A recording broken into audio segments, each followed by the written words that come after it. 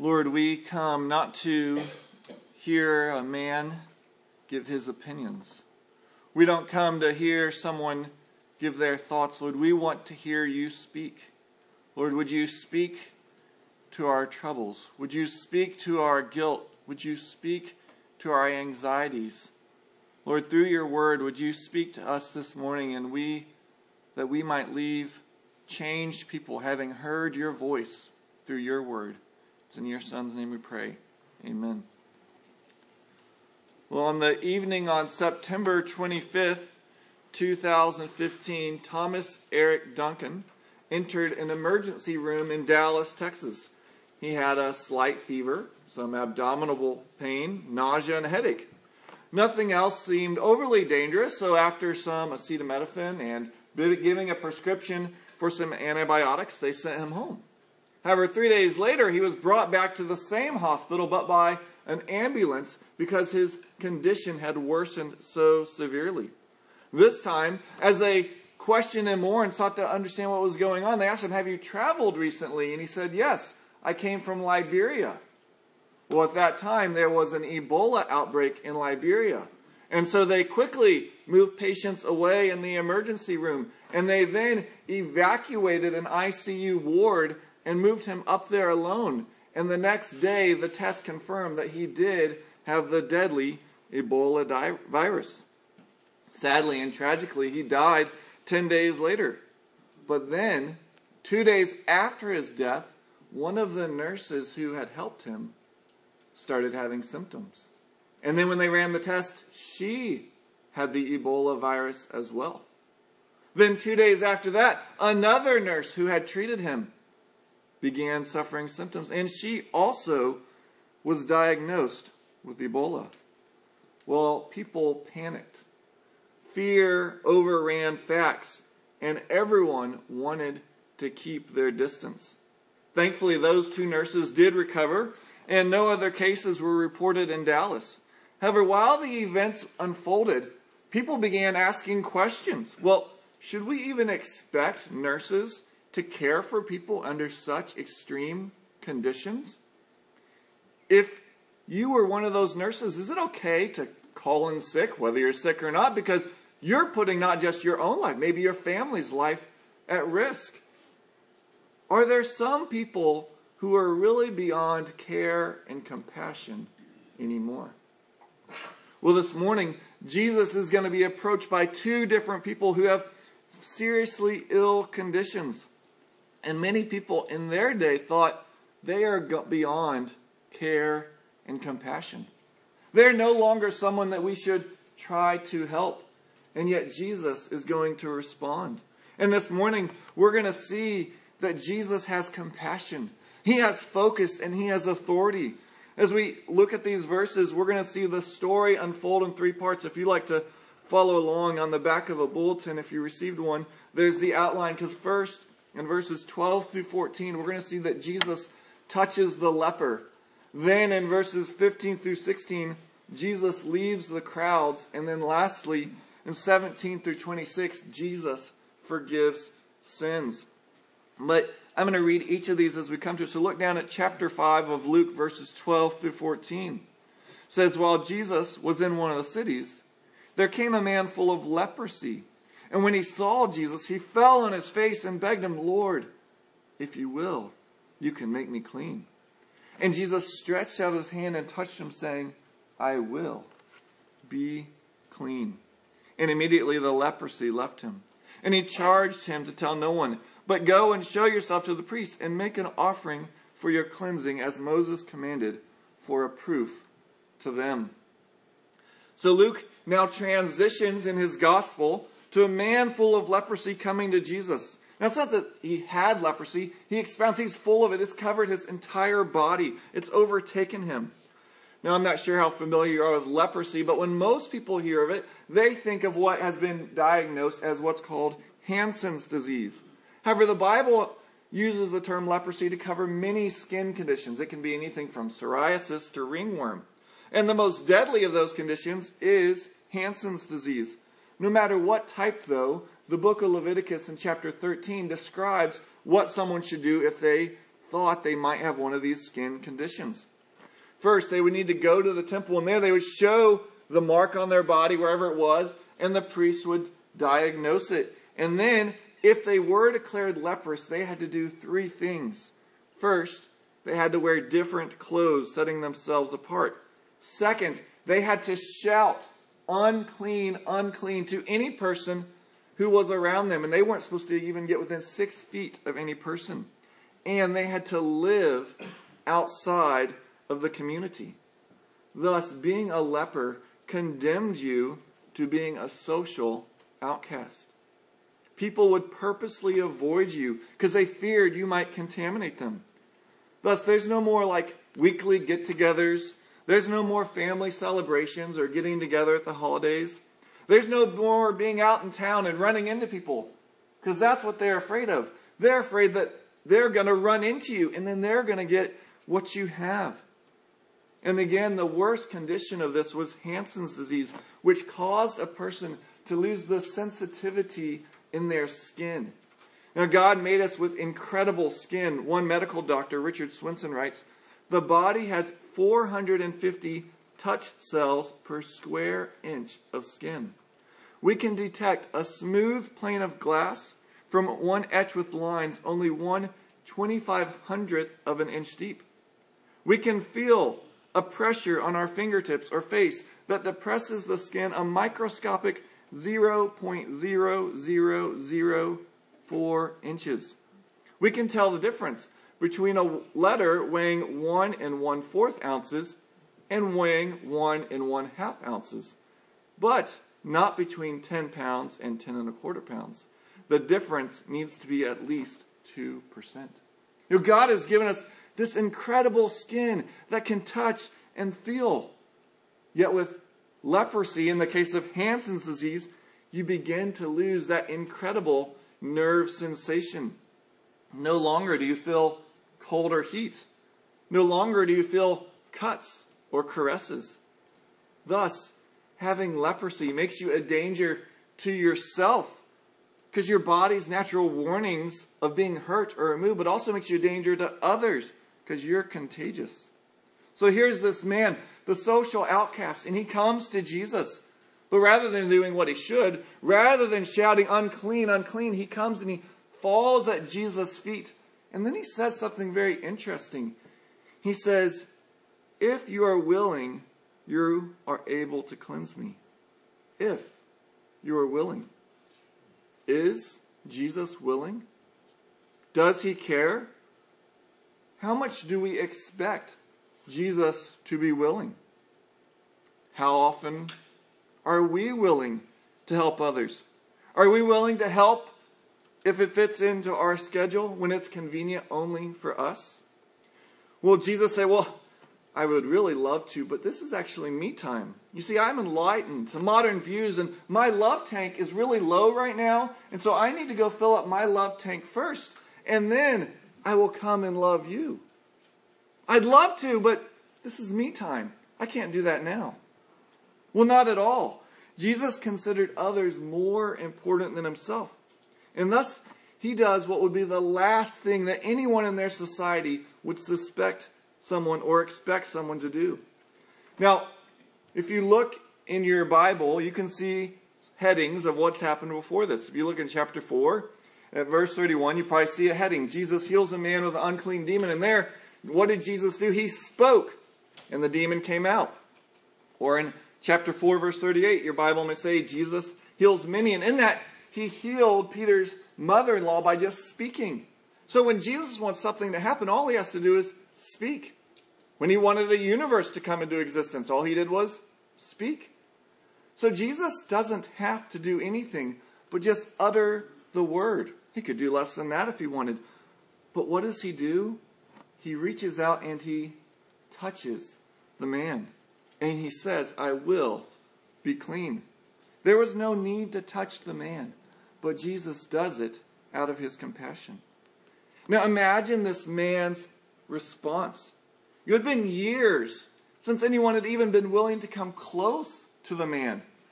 Every time people saw him, they withdrew in abject horror and disgust. You know, it'd been a lifetime, it seemed, since anyone had been willing even not to just come close to him, but touch him, but also that he would have felt it if they did. Yet now, immediately, instantaneously, not only is he touched, he feels it. He feels the touch. And the loving, warm sensation of another person putting his hand upon him is felt. Now, we can only guess the emotions flooding this man as he realizes what has happened. But not only is he healed, but rather Jesus makes him clean, it says. Now, for those of us who've grown up in the church, we can hear these stories so often that we really just miss the astonishing nature of what Jesus did. Think about what Jesus didn't do. He didn't say, I've been working in my lab, and I think I've come up with something that will heal this. So here, I came up with this ointment. I want you to try this for 2 weeks, and then when I come back through town, I'll check and see how you're doing. He didn't give him any kind of salve or ointment. He didn't do any kind of ritual. He didn't cast a demon out of him. He just touched and spoke. And instantaneously, immediately, the man was completely healed. Jesus' words and touch have power. But not only do they have power, but it is given because he cares. And he has compassion. Well, then Jesus commands the man to go and tell no one, but to go and show the priest and to follow the requirements of the law. And Jesus didn't want him to tell because he didn't come just to be a miracle worker, just to heal. He didn't want people to come just to get physical healing. But this man doesn't obey, and we'll see the effects of that in a minute. But Jesus goes and tells them to go to the priest so they can examine. And I said earlier, Leviticus 13 described what to do if you thought you had leprosy. And Leviticus 14 says what to do if you believe you're healed. It was an 8-day process by which the priest declared at the end the person was healed. And it would begin, again, they go back and the priest examines them. And then over the 8 days, they would have to shave various parts of their bodies. They would have to give offerings, have various washings, and bring sacrifices.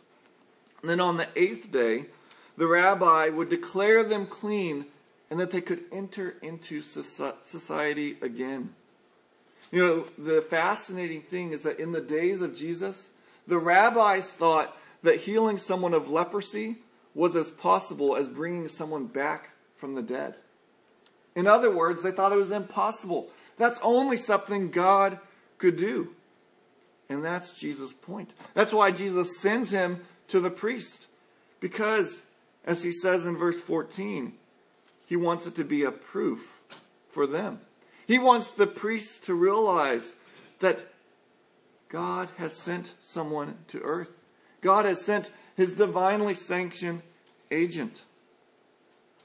And this part of the story is again vividly showing us the compassion of Jesus. Compassion is where we see the sufferings of another and we seek to help them. The amazing truth is that God is a compassionate God.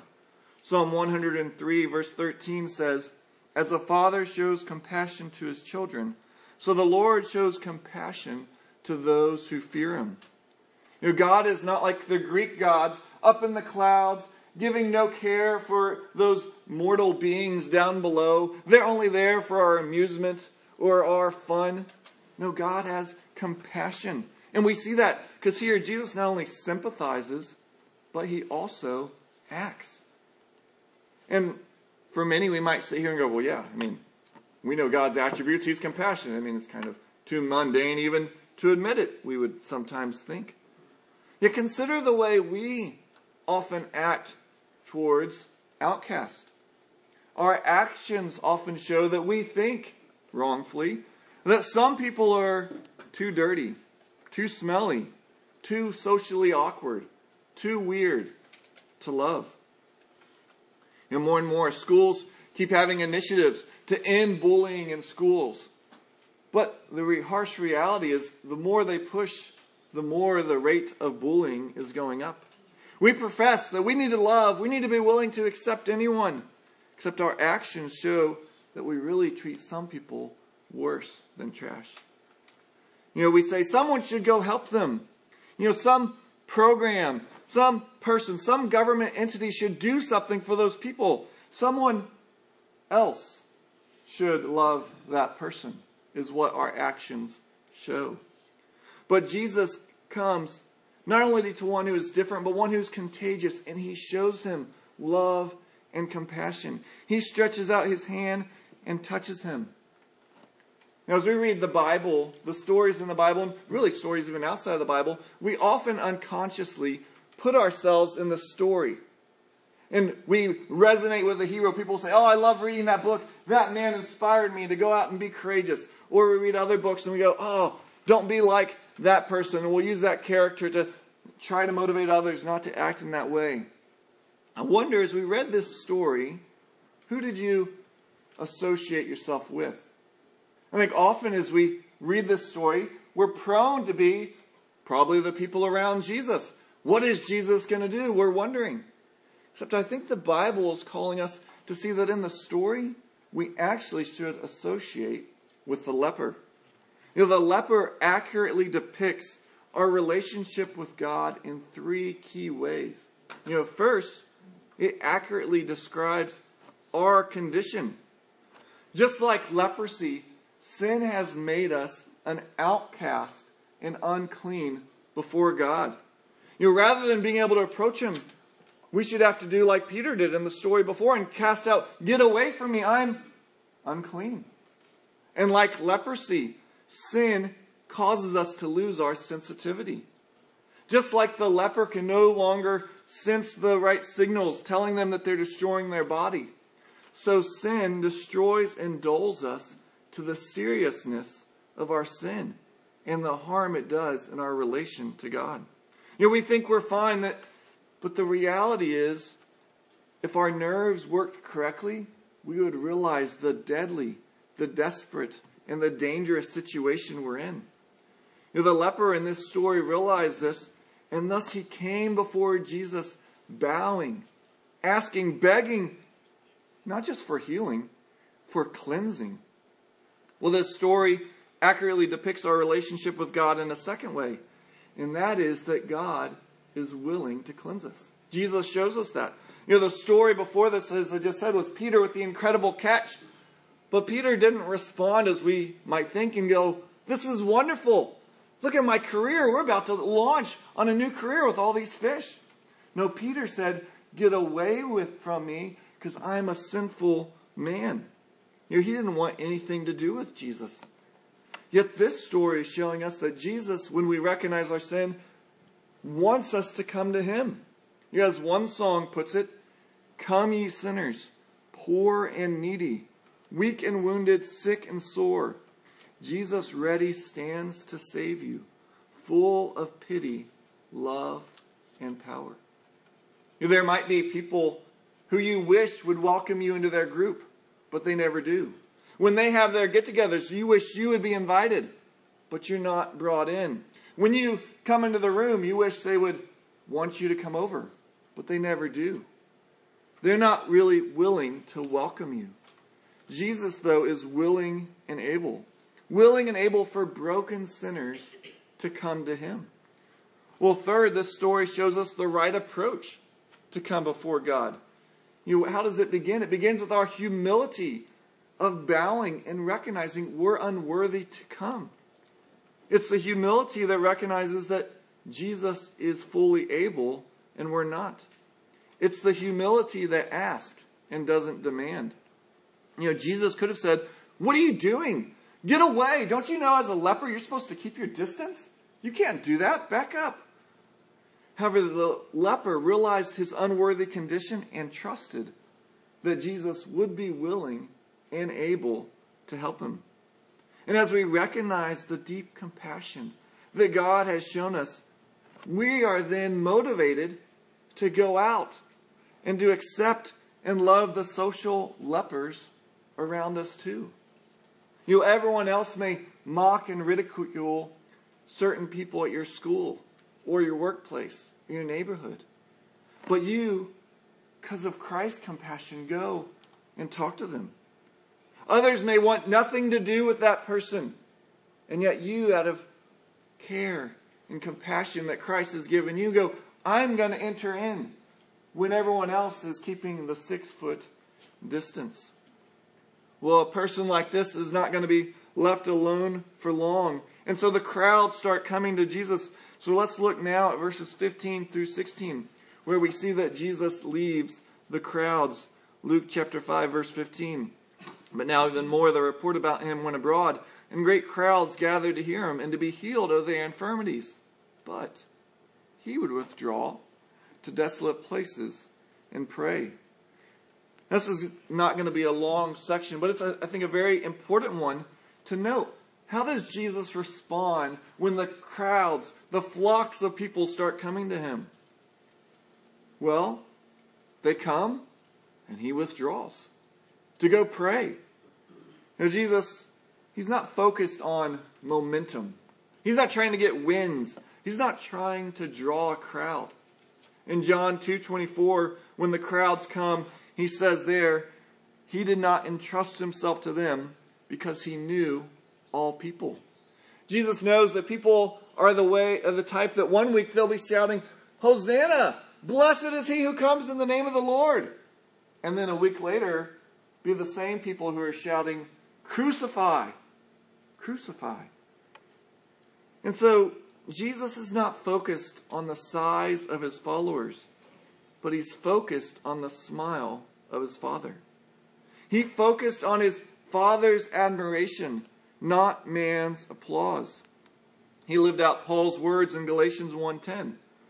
Am I now seeking the approval of man or of God? If I were still trying to please man, I would not be a servant of God. You know, it's easy to think, well, of course, Jesus did this. I mean, what's the big deal? Jesus never sinned. Yet Jesus was tempted in every way as we are, yet without sin. He knew the desire to have people like him. He understands the pain that it takes to tell someone something that you know they're going to hate you for saying. So how did he respond? He turned to his Father in prayer. He refocused on what mattered by being with him who matters most. And this is really important because what we're going to see next is people are going to start hating Jesus. They're going to start attacking him. And he has to prepare himself. There are going to be people that Jesus knows for him to stay high in the popularity polls, he's going to have to change his stance. He's going to have to start making different declarations about himself. Yet Jesus knows the Father sent him not to attract crowds or merely heal people physically. You know, Jesus came to do something much greater than heal people of physical ailments. Rather, as we'll see in verses 17 through 26, Jesus came to forgive sins. So let's look at that section, verses 17 through 26 of Mark 5. It says, on one of these days as he was teaching, Pharisees and teachers of the law were sitting there who had come from every village of Galilee and Judea and from Jerusalem. And the power of the Lord was with him to heal. And behold, some men were bringing on a bed a man who was paralyzed, and they were seeking to bring him in and lay him before Jesus. But finding no way to bring him in because of the crowd, they went up on the roof and let him down on his bed through the tiles into the midst before Jesus. And when he saw their faith, he said, Man, your sins are forgiven you. And the scribes and the Pharisees began to question, saying, Who is this who speaks blasphemy? Who can forgive sins but God alone? When Jesus perceived their thoughts, he answered them, Why do you question in your hearts? Which is easier to say, Your sins are forgiven you, or to say, Rise and walk? But that you may know that the Son of Man has authority on earth to forgive sins, he said to the man who was paralyzed, I say to you, Rise, pick up your bed and go home. And immediately he rose up before them and picked up what he had been lying on and went home, glorifying God. And amazement seized them all, and they glorified God and were filled with awe, saying, We have seen extraordinary things today. So Jesus didn't just stay withdrawn in prayer, but rather he comes back and he comes amongst the people. And now we see it's not just people coming to see Jesus, but the religious leaders, they're coming to investigate, to question, well, who is this Jesus? You know, they've not just heard of healings. It's most likely, I think, they heard of the leper being healed. And they know that could only come through someone God had sent. And so they want to come find out, who is this? But Jesus is going to show them that he's more than a servant of God. Jesus wants to put before them the clear evidence that he is God. Well, on this day, as we just read that these men, they bring their paralyzed friend on a cot. And now, while he wasn't a social outcast, he was someone who they would have deemed really beyond help. There's nothing we can do. There's no Romans Disabilities Act. And unless friends and family help, he's not going to be able to survive. Now, he appears to have wonderful friends because they bring him to Jesus. However, there's a problem. So many people are there, they can't get to Jesus. The house is packed. So the friends, because of their love for their friend, they try another way. They climb on the roof. Now, their homes are built differently than ours. They would use mud or some type of brick for the external walls, and then they would lay beams or branches horizontally resting on the end of the walls. And then upon the beams or the branches, they would then put several inches of clay that was soft, that would then harden in the sun into a firm plaster-like on top. Then they would use that upper area as sometimes storage or a second area. And they would put stairs on the outside from which you could access it. Well, the friends go up this outside access. And up there, they start ripping up the roof. They start ripping up the roof so their friend can see Jesus. Now, you can only imagine the thoughts of the people down below. First, they hear some noise, and then dust starts falling. And at some point, they probably had to just completely stop and back up. The noise was so great. Because they didn't just make some hole. You may have noticed they made it big enough to let the whole cot down. I mean, this is quite a hole. But then Jesus says something extremely interesting. Verse 20, he says, "Man, your sins are forgiven you." And Jesus' words startled everyone there. Their faith was that Jesus had the power and authority to heal their friend, not necessarily forgive. The paralytic man and his friends were most likely completely shocked by these words. Tim Keller writes about this. He says, if this man were from our time and place, I believe he would have said something like this. Thanks, but that's not what I asked for. I'm paralyzed. Yeah, I've got a more immediate problem here. Keller goes on, but in fact, Jesus knows something the man doesn't know. That he has a much bigger problem than his physical condition. Tim Keller goes on, the main problem in a person's life is never his suffering. It is his sin. If you find Jesus' response offensive, please at least consider this. If someone says to you, the main problem in your life is not what's happened to you, not what people have done to you. Your main problem is the way you've responded to that. Ironically, that's empowering. Why? Because you can't do very much about what's happened to you or about what other people are doing, but you can do something about yourself. When the Bible talks about sin, it's not just referring to the bad things we do. It's not just lying or lust or whatever the case may be. It is ignoring the world that God has made. It's rebelling against him by living without reference to him. It's saying, I will decide exactly how I live my life. And Jesus says that's our main problem. Jesus is reminding them and us that the biggest problem in the world is not out there. It's in here. You may have heard of earlier in the century, when a newspaper in England posed the question open-ended, what's the biggest problem in the world? And numerous people wrote back into the newspaper, gave their answers. And I wonder what you might say. If that question was posed today, what's the biggest problem in our country? Well, some people might say, well, the biggest problem is lack of education. Others would say the polarization of our nation. Some would say we don't pray in schools anymore. Others would say wealth is unequally distributed. Laws are burdensome. People are oppressed. And we could go on and on. One Christian, though, G.K. Chesterton, he wrote back a simple answer to the question, what's the biggest problem in the world? He wrote, I am. He said, I'm the biggest problem in the world. Because when I look at everyone, yeah, I see problems, but what I know the most is what's going on in here. And I'm the biggest problem with this world. And that's true for us. my biggest issue, your biggest issue in life right now is not what's going on with our health, not what's going on with our finances, not what's going to happen with our career, not what's going to happen in that relationship. But our biggest issue is our sin. And yet, as I heard one person say this week, we're so focused on all these other things. We're like in a house that's burning down and going, hey, before we go out, how do you think it would look if we put the couch over here? And you're, well, no, what are you talking about? We got to get out. And they go, yeah, I know we do. But can we just move it real quick just so I could see? We got this major issue that we all realize we've done things that we shouldn't. And we don't want people to know about it. But then we go, you know what? That's not really that big a deal. We got other things in life that we need to be concerned about. Now, the point is not that God is unconcerned about your health or your finances or your decorations. You know, we're going to see in a minute that Jesus does heal the man physically. Rather, the point is that Jesus deals with the most important issue first.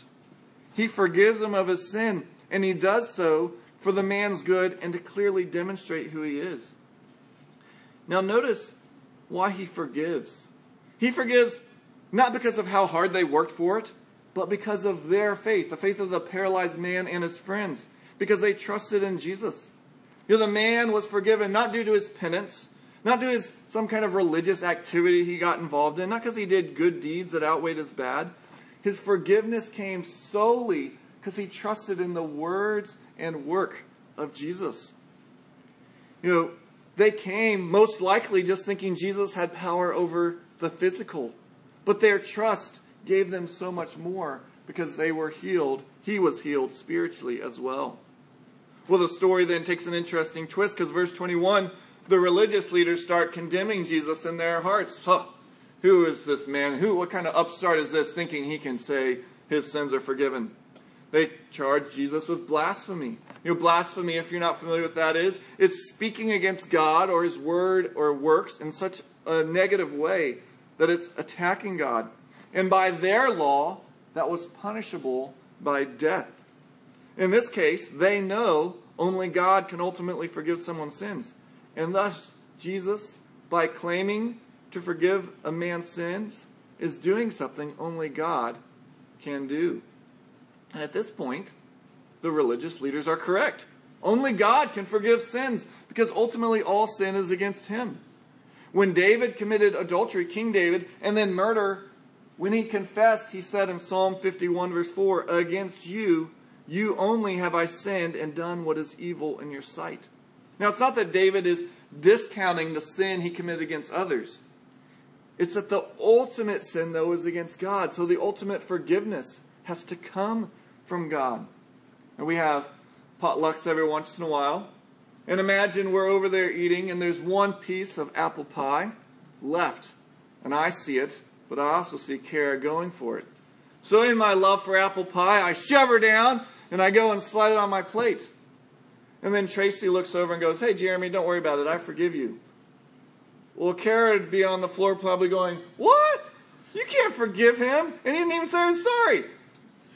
She can't forgive me because I didn't sin against Tracy. I sinned against Kara. So Kara is the one I need to confess to and the one who has to say, I forgive you. Well, in the same way, our sin is ultimately against God. And so only God can say, your sins are forgiven. And Jesus knows that. And he's trying to show them that, look, I'm more than just any servant of God. I'm God himself. And that's why Jesus then asked this question. He asked them, well, look, which is easier to say? Is it easier for me to say, rise, take your bed and walk? Or is it easier for me to say your sins are forgiven? It's a little bit of a trick question. Because it's easier to say your sins are forgiven. Now, why is that easier? Because what proof is there? No one can disprove or disprove it until we're before the judgment seat of God. So anybody can say, oh, I forgive you of your sins. There's no evidence of it. But if Jesus said, rise, take up your bed and walk, and everyone looked down and the man was still there, well, then there's clear evidence that Jesus either is or isn't who he is. So on the one hand, it's easier to say your sins are forgiven. Well, Jesus then tells them that he says this so they will know that the Son of Man has authority to forgive sins. Now, Son of Man is a phrase sometimes used in the Bible to refer to all mankind, like you're a human. At other times, like in Daniel 7:13, the Son of Man is seen to be a man who's given dominion over all things and given an enduring kingdom. So as one commentator notes, Jesus most likely uses the phrase Son of Man because he's putting the question before them. By using it, Jesus is forcing them to make up their minds who he is. Is Jesus just a man, or is he the man? Well, Jesus then talks in the third person, showing that he is the man. He commands the paralytic. Now he says, arise, take up your bed, and go home. And the paralyzed man does every single thing Jesus just commanded. He arises, picks up his cot, and he walks back to his house, glorifying God. Again, Jesus cares about all of us, body and soul. Jesus didn't say, hey, I've forgiven your sins, and that's the most important thing, so don't really worry about that walking thing. It's no big deal. No. Just because it's not the most important thing doesn't mean it's a trivial thing. Jesus came to remove all the curse of the fall, and having healed, restored bodies is one of the wonderful blessings. Well, then in verse 26, the people there are filled with awe. Amazement overcomes them. Wonderful, extraordinary things have been seen. However, there's another response, and that's by the religious leaders. Remember, their charge here is blasphemy, and you may be aware that when they ultimately bring Jesus to trial that leads to his condemnation and then crucifixion, the charge they lay against him is blasphemy. That is what they ultimately put him to death for. The same evidence was presented to all, but the response was either anger or awe, wrath or worship. And this story is driving all of us to say, to respond. What is your response to Jesus? You hear, the religious leaders were right. Only God can forgive sins. But they were wrong about who Jesus is. Jesus has the power and authority to forgive sins because he is God. And so this is calling us to trust him and realize that in his power and authority, he declares that there's no sin, no amount of sin, nor any persistence in sin that will keep him from forgiving you. Many people think they've done too much, they've done it too often, or they've acted too wickedly for God to ever forgive them. Yet Jesus delights in compassion. He forgives murderers like David and Paul. He forgives traitors like Peter. He forgives even prostitutes like Rahab. Now, for many of us, we've been Christians for years, and yet we are here thinking, well, yes, I know he forgives, but I've done it one too many times. I can't ask him to forgive me again. Except the problem with that thinking is that the underlying assumption is, well, for the first 765 times, he actually kind of owed me forgiveness. But for the 766th, I've reached the limit. But the reality is, for the 765 before, we weren't owed forgiveness then either. Forgiveness is always a gift. And even now, come to him as he graciously holds out arms of forgiveness again. One of the greatest ways we can respond in worship to Jesus is to be like the four friends and bring our friends to Jesus. It wasn't convenient for them. I'm sure ripping a roof open was not their idea of what they were going to do that day. And I'm sure many of the people down below them despised them for what they did. Yet they wanted their friend's best. And so they brought him to the best. And that's God's normal way of working. He normally brings people to him not through pastors, but through ordinary Christians, reaching out and loving those around them. So seek friends who don't know Jesus and seek to bring them to him. Be willing to inconvenience your life for their good and God's glory. You may have noticed, or you may have been asleep, I don't know. But you may have noticed earlier that when Jesus asked which is easier, I said on the one hand, It's easier to say your sins are forgiven. But I never said on the other hand. I didn't make a mistake. I saved it for now. Because on the other hand, Jesus knew it would be immensely harder to say your sins are forgiven. Why did he know it would be harder? Consider again the leper. If someone touched a leper in their society, they became unclean. Well, Jesus became unclean. Not necessarily at that point, but at the cross. Jesus took all the uncleanliness of the world so that he could say to those who would trust him, your sins are forgiven. The religious leaders were correct. Only God can forgive sins. Yet they erred by not realizing that God was in their midst. The amazing God who in compassion bore the cost, the wages of sin, death. That is why he had to be a man who was focused. He was tempted to love the approval of the crowds, to be delighted by what's here on earth. And so he had to retreat and be alone with his Father in prayer to be reminded what his mission was. His mission was to please the Father by bearing the penalty of sins for his people. The compassion, focus, and authority of Jesus then compel us to live changed lives too. I'll close with this conclusion, with this story. You may have heard of Damien de Veuster. He loved this compassionate God. And so in the 1860s, he went from Belgium to be a missionary in Hawaii.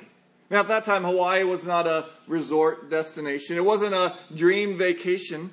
Hawaii was a rugged place. Many islands, hard to get to.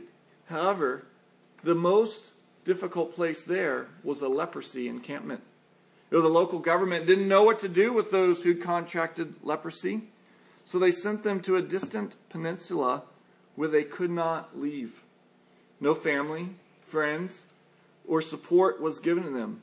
So the area was lawless, it was cruel, it was hopeless. But Damien wanted to help.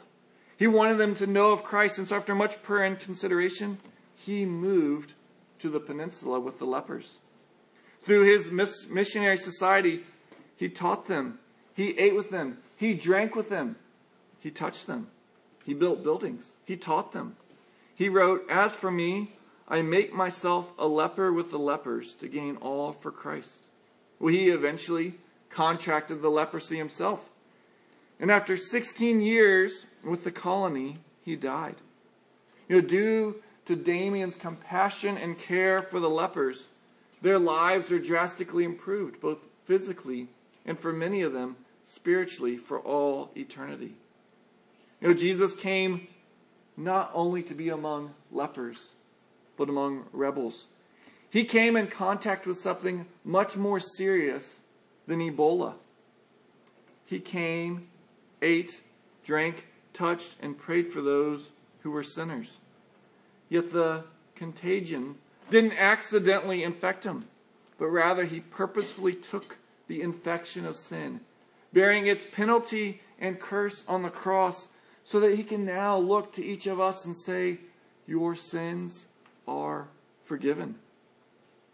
Jesus has the authority and the compassion to forgive you, no matter what your actions or thoughts.